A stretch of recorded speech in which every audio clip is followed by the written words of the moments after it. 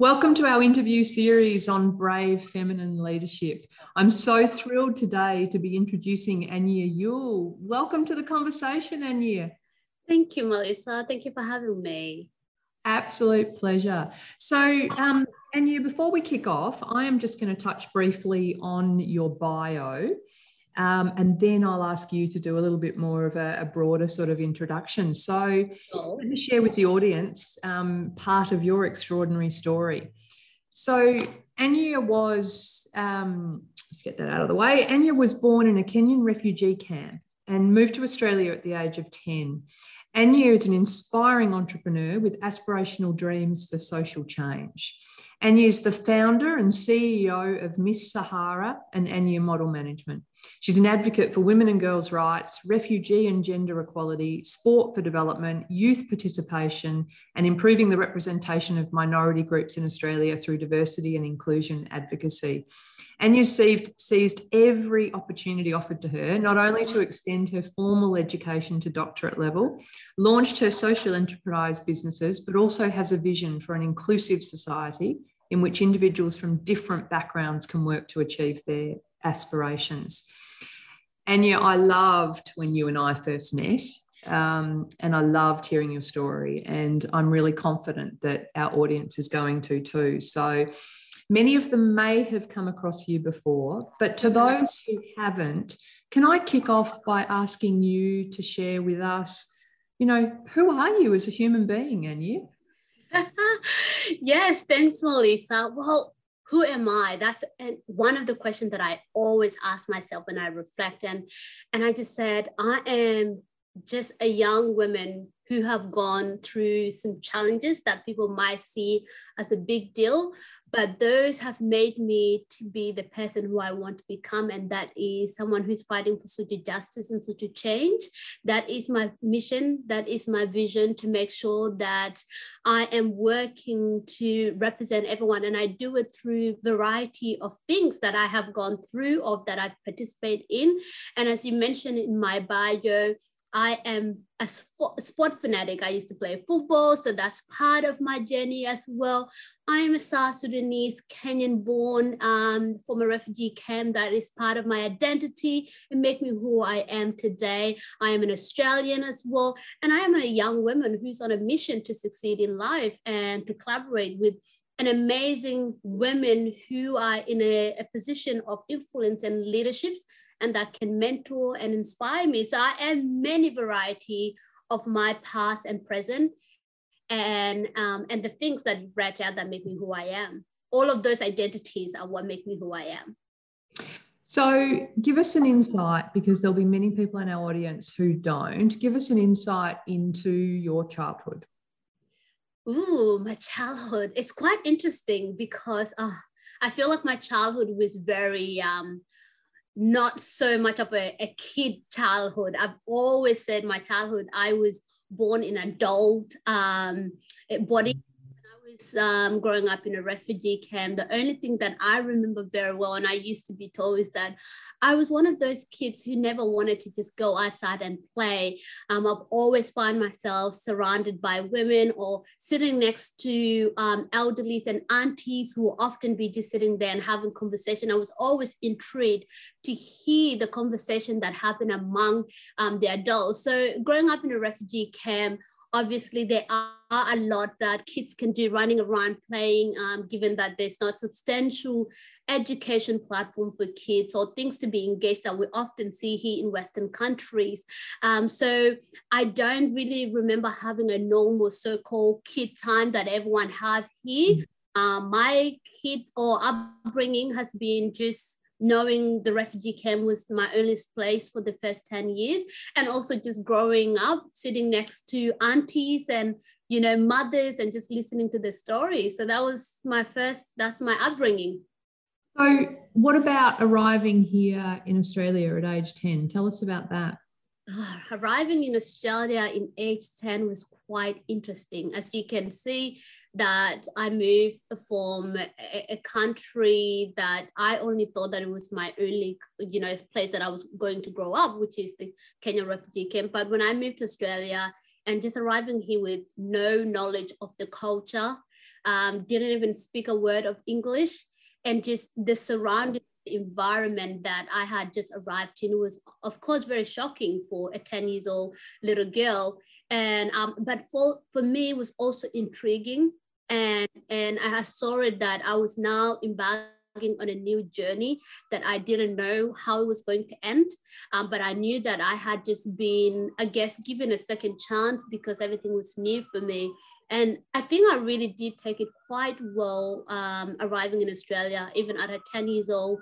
I think I've already had that experience of what I have seen in the refugee camp, the struggle or the challenges that many communities that I saw growing have gone through. So it wasn't really a shock when I came here. The only thing that it was the language barrier which then influenced, my struggle during high schools and primary school to just try and learn English. So it was a bit of mixed feeling for me, but I think certainly I was looking forward to starting a new journey in Australia as well. As much as I didn't know before, but that was the case. When you left school, what did you see as the opportunities? What did you dream about? I think for me, I've always had it in me. And when I always talk to my family and friends about who I was and where I am today, in the back of my head, I always knew that I wanted to do better, that I wanted more for myself, and that I have the ability to go after what I want. And I think that thinking came in with me reflecting and seeing the way I am, and given that I've left the refugee camp and now I was in this country where opportunities are there to grab. And so when I was in high school, obviously I struggled so much in terms of, education. I always felt like I was lacking behind from primary school to early mid high school. And then that at one point it really affected me, and I thought to myself that I was never going to make it any further in terms of my education and anything like that. But there are other revenue that can allow you to succeed in the ways that you do. And for me, one of those revenues and ways of grounding myself was football. And so I got into football because I knew that I could do anything. And regardless, I knew that football won't allow me to be so smart on the field in that sense, because all I know, I could just pass a ball, kick a ball. So I think I've always just in the back of my head, I knew that I want to do more, and I knew there are opportunities there. It was a matter of me taking charge of those opportunities. So how did that start opening up for you then? So you're grounded through football. Where does the journey take us from there? Yeah, so that journey really took me in a roller coaster and challenge and new opportunities and new beginning. When I got into football, I also had to challenge my own community to be allowed to play football. Now, I came from a community that didn't allow or didn't see the benefit of sport for women. And so when I even thought that I had just find a new journey that can elevate me, that can point me in the right direction, on one side, I was also facing a neglect within the community, within my own community, because they did not understand the benefit of the sport. And that really did affect me at one point, but because I was quite determined to make sure that I want to advocate for other women to be involved in the sport industry, I think I took charge, and that was the step for me. That was a step into my advocacy work, into understanding what this whole concept of diversity and inclusion mean, not from a broader Australian context, but also looking within our own community. What would that look like? And I start to communicate it with my own community about the significance of sport and why women should be allowed to play sport. And from there, my sport put me into a new direction, and that was toward leadership, acknowledging my own struggle and acknowledging my own challenges, and seeing how I could utilize those challenges to then support other young women who might want to get into that position as well. And so that was the beginning of the things that I do now. And from there, it led into opening door for education for me. And one of those pathways was I was offered a football scholarship to UNSW because of my engagement in the sport industry, but also using sport for development, using it for leadership capacity, using it for advocacy, to reach out to the migrants and the refugee community and to start talking about the significance of sport. And the organization that I was part of at that time, they call Football United.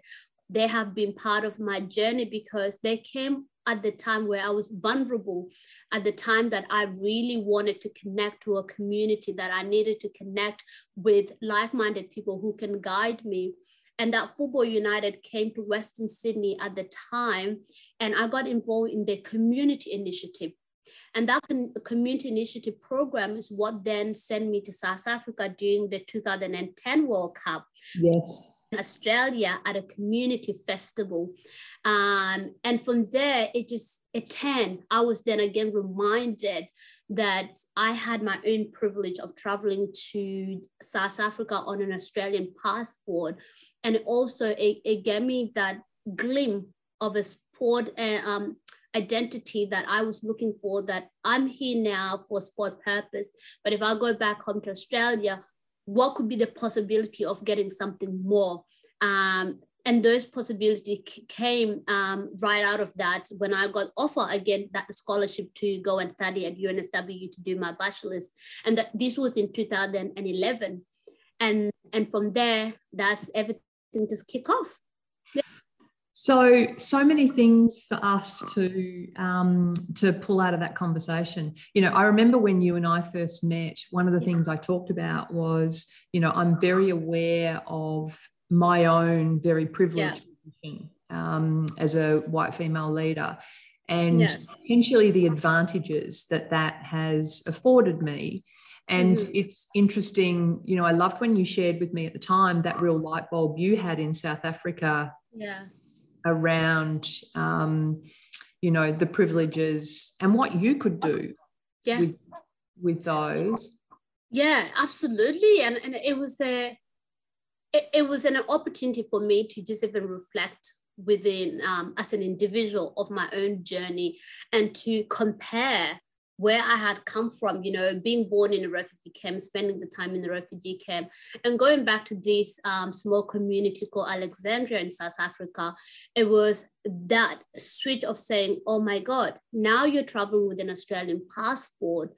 You can go back home tomorrow where you have all your basic human right needs, where, you know, in that community, the education is lacking, the basic human rights were not there, and I could see it. And from there, I had to even unlock of what does privilege mean to me. And not looking at it from a political perspective, but from an individual standpoint of, oh my God, this is what I have. And if I just beat myself up and say, why did this happen to me, then it is unfair, and I'm taking away the support and the need that I would need to contribute to society if I just focus on my victim mindset, and rather than looking from a privileged perspective and saying, well, what can I contribute now? If I have this power in my hand, how could I use that power and privilege from that standpoint of view? So it fascinates me. One of the questions I'm asking as part of this series is around leaders, around whether leaders are born or made. And I just wonder, do you have a perspective on that? You know, I always find that question very tricky. Personally, I think it's both. I think leaders can be born and leaders can be made. In reflection of my own journey, I've never really sat down and reflect on my leadership, but I guess it come into play because I was born under circumstances that made me who I am, and that probably shaped my thinking and the way that I view the world around me and how I want to engage with people. To some extent, often I say, it must have been born in me, given that I was born in a refugee camp under circumstances where people struggle. And so by the time I was born, I think, and growing up in the camp, I internalized all those elements. I've talked to some amazing women who I have seen have some type of leadership. It might not be formal, but informally, they are leaders within their own communities. So through my own reflection, I think, yes, leaders can be born, leaders can be made. It's all about nurturing and figuring it out along the way. Okay, so tell me, you said something that was really interesting to me as well when we met, and it was reflecting, I think it was reflecting on your community. Correct me if I'm wrong, but it spoke about your journey into modelling. Yes. And the fact that one of the avenues that was sort of put out there as available to you very much focused on, you know, you're beautiful and you're tall. Yes. But didn't necessarily nurture, you know, offer something that was nurturing, you know, people's brains to become leaders. What was that whole sort of conversation about? Yes, and it wasn't even just, it was informed in my community. And actually, just to touch on that, modeling is not even very favorable in my community. They either want doctor or a lawyer or something else. So, but from the wider Australian community, and this is something that I had to reflect deeply, is that the standard beauty, when many times I've been seen, oh, you're beautiful, you're tall. Have you ever thought of modeling? And that concept that we should be directed to one perspective because you have that beauty or you have that height, that it should be your way of your revenue or your growth. It didn't sit well with me. And I think as a Black woman, and maybe because of the society stereotype and assumption that are often imposed on us, is that I didn't want to see myself as another just beautiful girl doing a runway. And so I've always object the narrative of you should be a model. But even though I was interested because of the fashion side of it, why not? I wanted to do, if I were to get into the fashion industry, I wanted to give it a twist, something that is going to match my vision and mission, something that is going to tie to the work that I do rather than just saying, I want to be a model. So I really had to challenge those mindsets and perspective, because I think as Black women, society limit us. And a lot of women who might have different identities and trying to find themselves may get confused.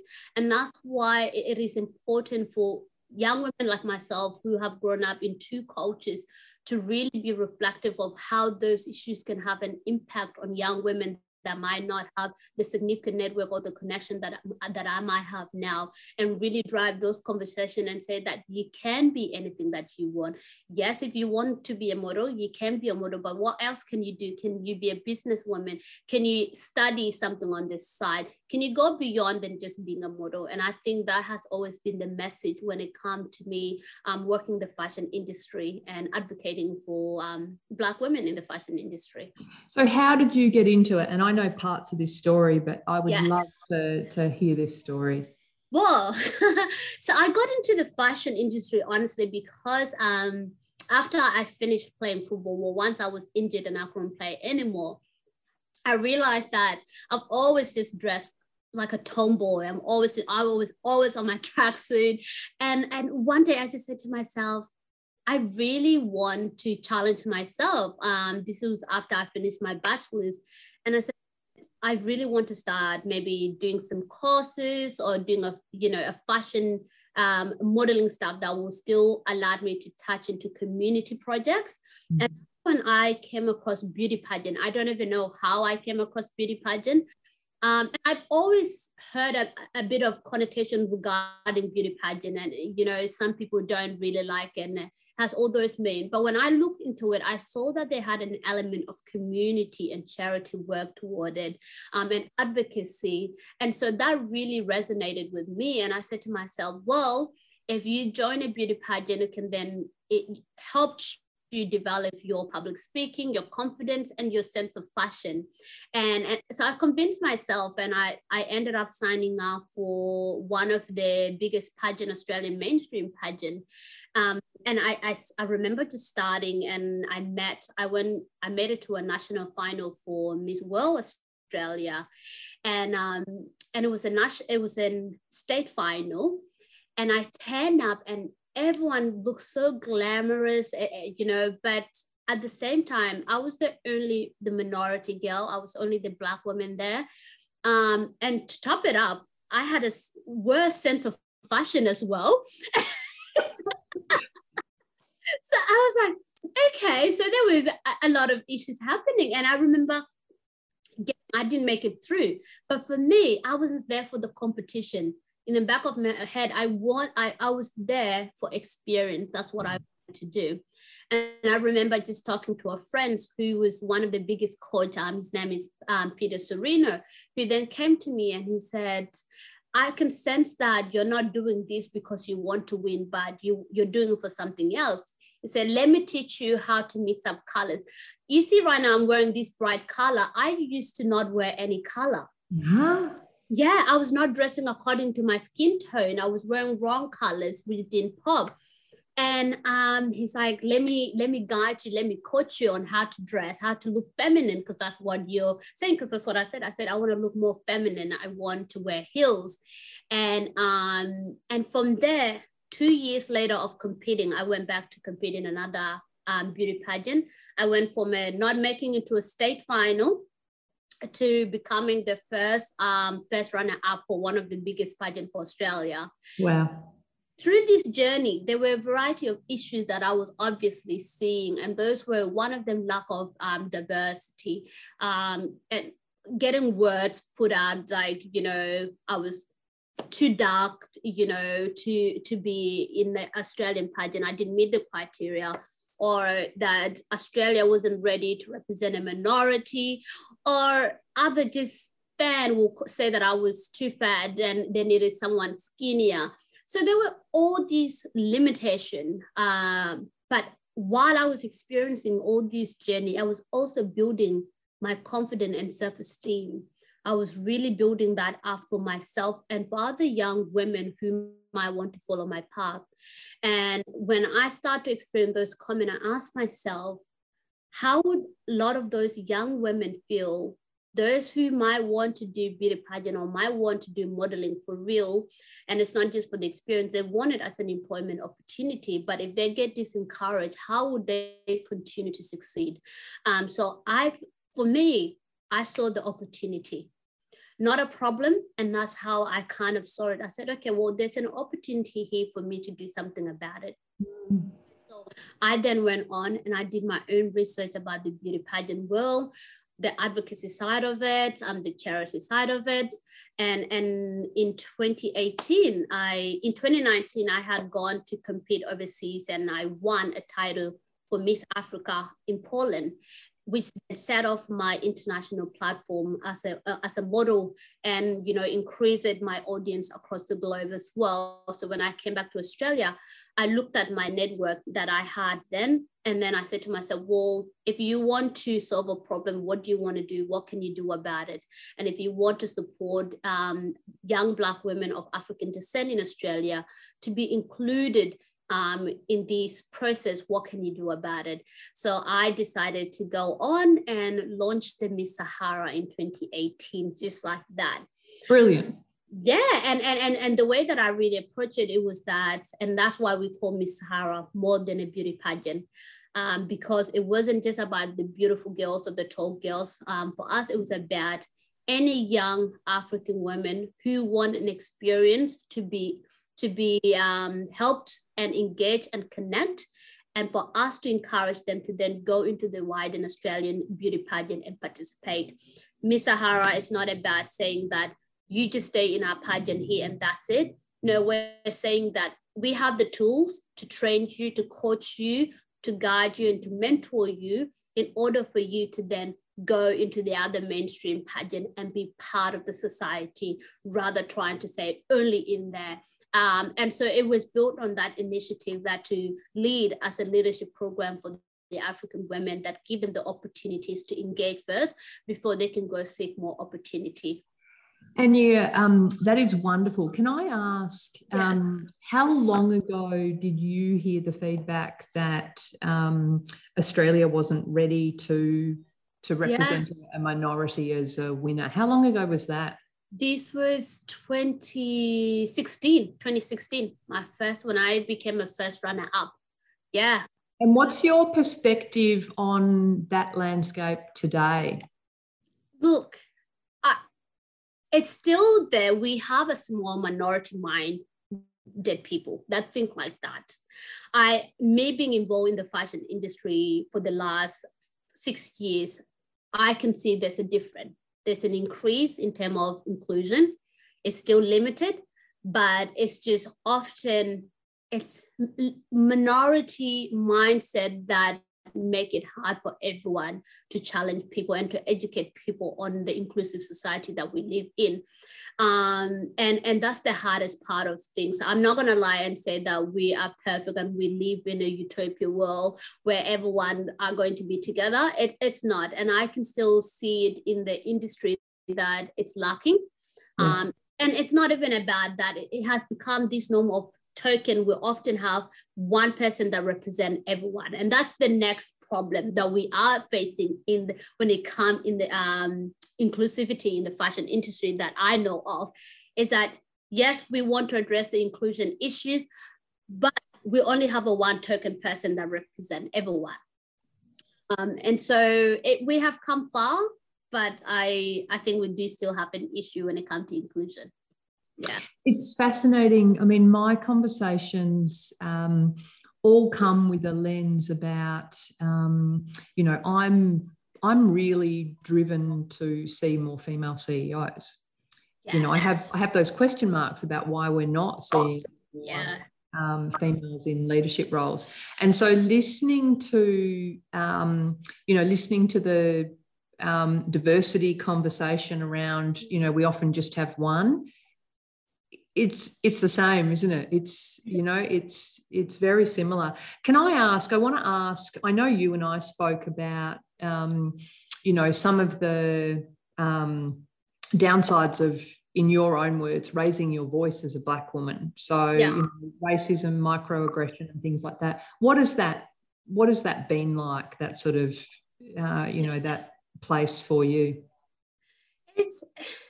It's honestly for people like me who quite understand those concepts and how they take place.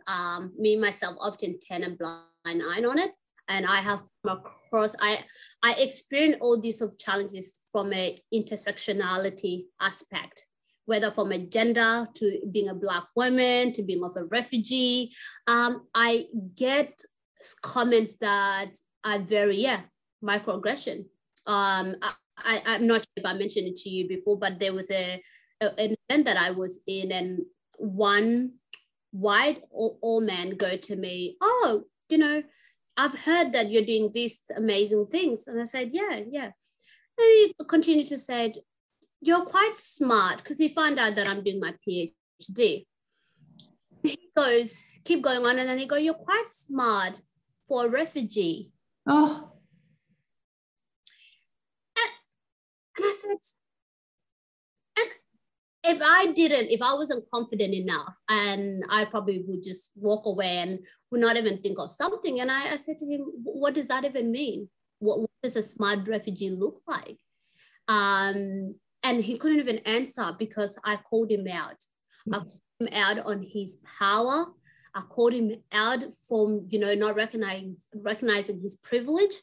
And I called him out for those microaggression jabbing word that he just put out. And he was just stunned the fact that I even questioned him that way. And so often there are certain places where I will question you, but often it gets exhausting.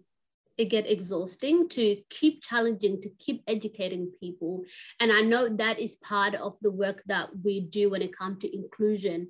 But sometimes people just need to be aware that for us Black people, or as a Black woman, that it can be frustrating. And there's also this attached sometimes if you do speak up. And I know I don't face this often because I've been lucky in my own journey that I have not faced many of those issues, but I know some women have, is that when you start to raise your voice and raise your concern and talk about them, you then be seen as an aggressive Black woman. Yes.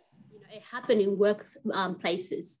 It happened in conversation with friends. It happened with your colleagues. If you then start to question the microaggression behavior and the lack of understanding, you then become that angry Black woman. And those issues are still very staggering and can become frustrated, and it limits people from speaking the truth and having a voice to really challenge or to educate other people. Because you then to start reflecting and say, well, how much can I do? How much can I take this on to keep challenging you if you're going to turn around and say, I'm the problem? So I'm lucky that I have not experienced, but I know personally, family and friends who have experienced all these type of issues on a constant basis. Yeah. How do you help the women that you work with? How do you help them navigate that? Yeah, so one thing that we have done when we started the Miss Sahara, it was one, we wanted to use it as an educational and leadership program for African women or Black women in general. And we have continued to run educational workshop online or in person. And often we give our contestants that come on board the opportunity to be the leaders and the drive behind all of those workshops. So some of them will run online workshop on identity or race or diversity and inclusion. And we often will invite everyone online to join the discussion and give them a safe space to continue to have this conversation. The mindset that it's not just a safe space so you will continue to stay there. It's a safe space for you to ask questions that might be hard to ask outside, but with an education push and advocacy push that will allow you to get out of that safe space, comfort zone, and be able to challenge those elements and aspects that you encounter when you are talking to someone. So over the last, during the pandemic, we've been just running online workshops that have been amazing and giving everyone the opportunities to come together and say, yes, I experienced this, but how do we go around this? So that's one way that we have been doing it. The second way that I do it, I mentor a lot of the young women as well, because I have been mentored by many women in my life, and I like sharing the knowledge and those elements that I get. And so often I'm in conversation with the girls on the phone, scheduling a phone with them and just talking about some of the issues they might face. And a lot of the questions that often do come up too. How do we make sure young women, Black women of African descent growing up in Australia make it into the leadership position, become CEOs, become executive leaders in the nearest future? And because I am inspired always by women like yourself, Melissa, I've told you this before, that every conversation I take it as a learning cue for me, and I'm able to transfer back into my community and to the young women that I talk to. And so that's another way that I've really used my platforms and engaged with young women through that area as well.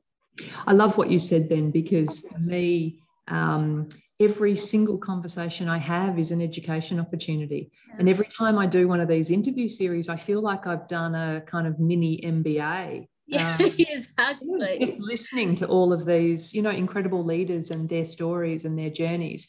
Have you always, it sounds like you've always been someone who's been very eager to soak up stories from people around you and to learn from, when you talked about the aunties in refugee camps and things like that. How do you do that? For people practical who want to know how to do that sort of thing, how do you do it? Oh, the practical part is always, I think, you know what, Melissa, it goes back to that self-reflection. And I always start with, when it comes to my work, that you cannot control what other people do, but you can control who you are and what you do. And I think at an early age, I said to myself, I need to control what I want in life. And that part of what I want is surrounding myself with those who see the best in me. Myself, those who understand my vision and mission, and that could say that you're doing this right or you're doing this wrong. And part of that journey has been to recognize women who have inspired me in different way. I might have been, surrounded by many women in the refugee camp, but when I came to Australia, I have also been surrounded by an amazing group of women from diverse backgrounds who I call my mothers, everywhere. And so I think it's that mindset of that surround yourself with a group of women that could support you, nurture you. I think nurturing is a significant concept and word that we should embed it into our journey, because it put you at peace and it allowed you to think that you are being protected, that people that you have in your life want to see you thrive, want to see you do really well. So I take all of that as part of my journey and a reflection of what I do is a reflection of the people around me. That nurturing is so important. And so many of the leaders that I talk to feel isolated, feel quite isolated and lonely in what they're doing. And leadership can be lonely. Where do you find those people? I think they found me hard. Maybe I found I think I look for them, but they also find me at the right place at the right time. Mm-hmm. I'll give you an example. I have a group of mothers who they're from an organization called Zonta. I don't know if you heard of Zonta. I haven't. There's a Zonta International, but they also have clubs in Australia as well. So they have a Zonta of Botany Bay. And they are my Aussie mom, I call them, and they are just different. They've been part of they met me when I was probably 15. And ever since, they've also been part of that journey in my upbringing in Australia. They had come at the time where I was also vulnerable, at the time when I started to become successful in my own journey. And they've been an angel at the back that said, you can do it. And then I have it in my African communities. I have aunties who have saw the work that I do and are constantly, just calling me and checking up and wanting to be part of my journey. So I think from that, it's just been like your work now, it's a reflection of those women who have just come into your life. And so in the back of my head, I said, I'm on a mission to make sure these women in my life know that their contribution has not been for nothing, that their contribution has empowered me to even do something better. And often when I find myself tiring and getting frustrated about, some things that I don't have control, I reflect and I said, you have done what you can, and these people will not back down. And so I think that's what I get it from there, from everyone, every mother that I come across to. So we need to give a shout out to your Zonta Aussie mums as a thank you. The Zonta of Botany Bay. I always give them a shout out everywhere I go. They might not know it, but they play a significant role every single day. I always make a joke and I said, sometime I never really questioned myself and said, oh, I don't have parents like my immediate family. Even when my parents died or my mom died, I don't think there ever been a day where I felt sorry for myself. That's really a significant part of my resilience. And it also speaks value of the women that I have around me, that I haven't been able to say, oh my God, this is my life. And so I'm always grateful that it has embedded itself into my journey and just been part of it. And how old were you when you lost your parents? I think, if I remember very well from families that told me, I must have been probably 1 year old or something like that. Yeah, I was quite young. Incredibly young. Yeah. So I asked you about leadership being born or made. And one of the other, questions I'm fascinated in is kind of pivotal moments in your journey. And I feel like we may have heard a couple of those. If I reflect back at you, one is probably your football trip to South Africa. Another one I heard was the beauty pageant where you were runner-up, and they weren't quite ready for, Australia wasn't ready for as gorgeous as yourself at that point in time. what else would you call out as a pivotal moment that sort of shaped you as a leader fundamentally? Yeah, I think those, and my trip. I after I came back from South Africa, actually, I did my first community development trip to Costa Rica. Um, and it was like I was learning over again. I went to a very remote community that only spoke Spanish, and I spoke English. I was going to say, how's your Spanish? Only walk away with a few of those. So I think that was also my journey of just really reflecting and just understanding that I really had a significant opportunity in Australia. I think it added that I could do anything and that anything was possible for me. But also, I think I haven't mentioned it before, but my sister as well, I have an older sister who has always acted like a mother as well. And she was part of my journey since I was young in terms of fighting of the things that I was doing, and also acting like a mother, providing me funding to go overseas for holidays or to do some community development work. And so I think all those just gave me a little bit of reflection of where I wanted to be and what I wanted to do. But I think that sense of wanting to look at the world differently, not because from my own perspective, but to say, what can I do for others, is what has always been the drive in terms of my leadership. And it's about how do I make sure the need of other people are being put first through my journey. And I think going to South Africa and recognizing the state that community was in, then in the fashion industry where I was always seen as the other, even though I felt like I was not, and then having a trip to go to Costa Rica and also being put in a community space where they didn't have electricity, they didn't have water, we were there building them a community center. I think all those little journey at 17, 18, 19 really shaped me and gave me a path to look forward to.